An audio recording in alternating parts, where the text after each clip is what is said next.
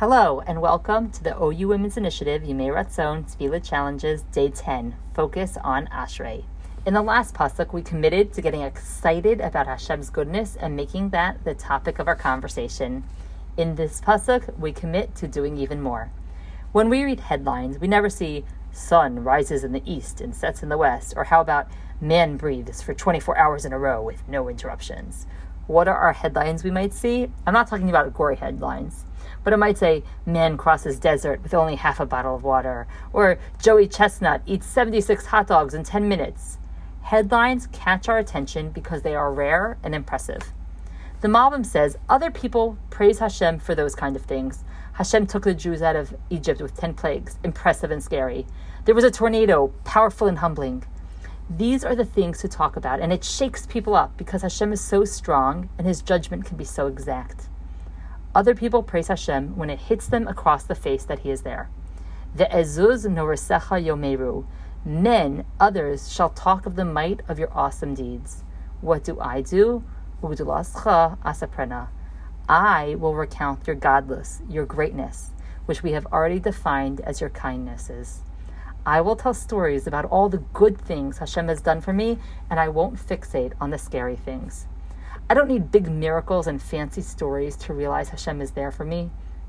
I don't need to be scared to recognize that Hashem is controlling every aspect of my life.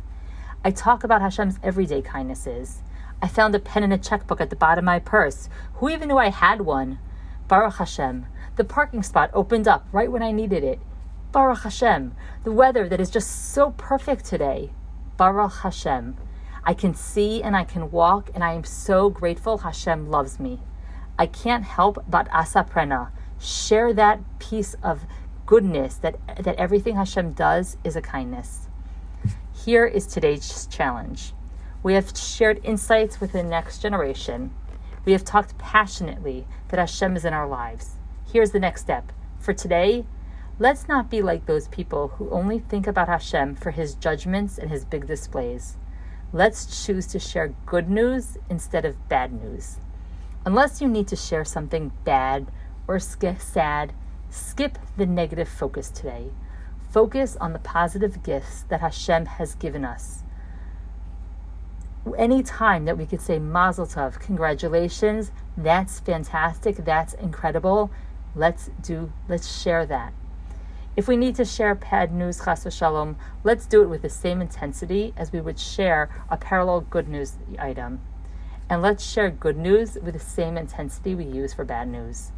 It will help us get into the habit of being people who appreciate the good things Hashem does for us. Ugdulascha asaprena. Who share Hashem's godless, his greatness, his kindness whenever we can.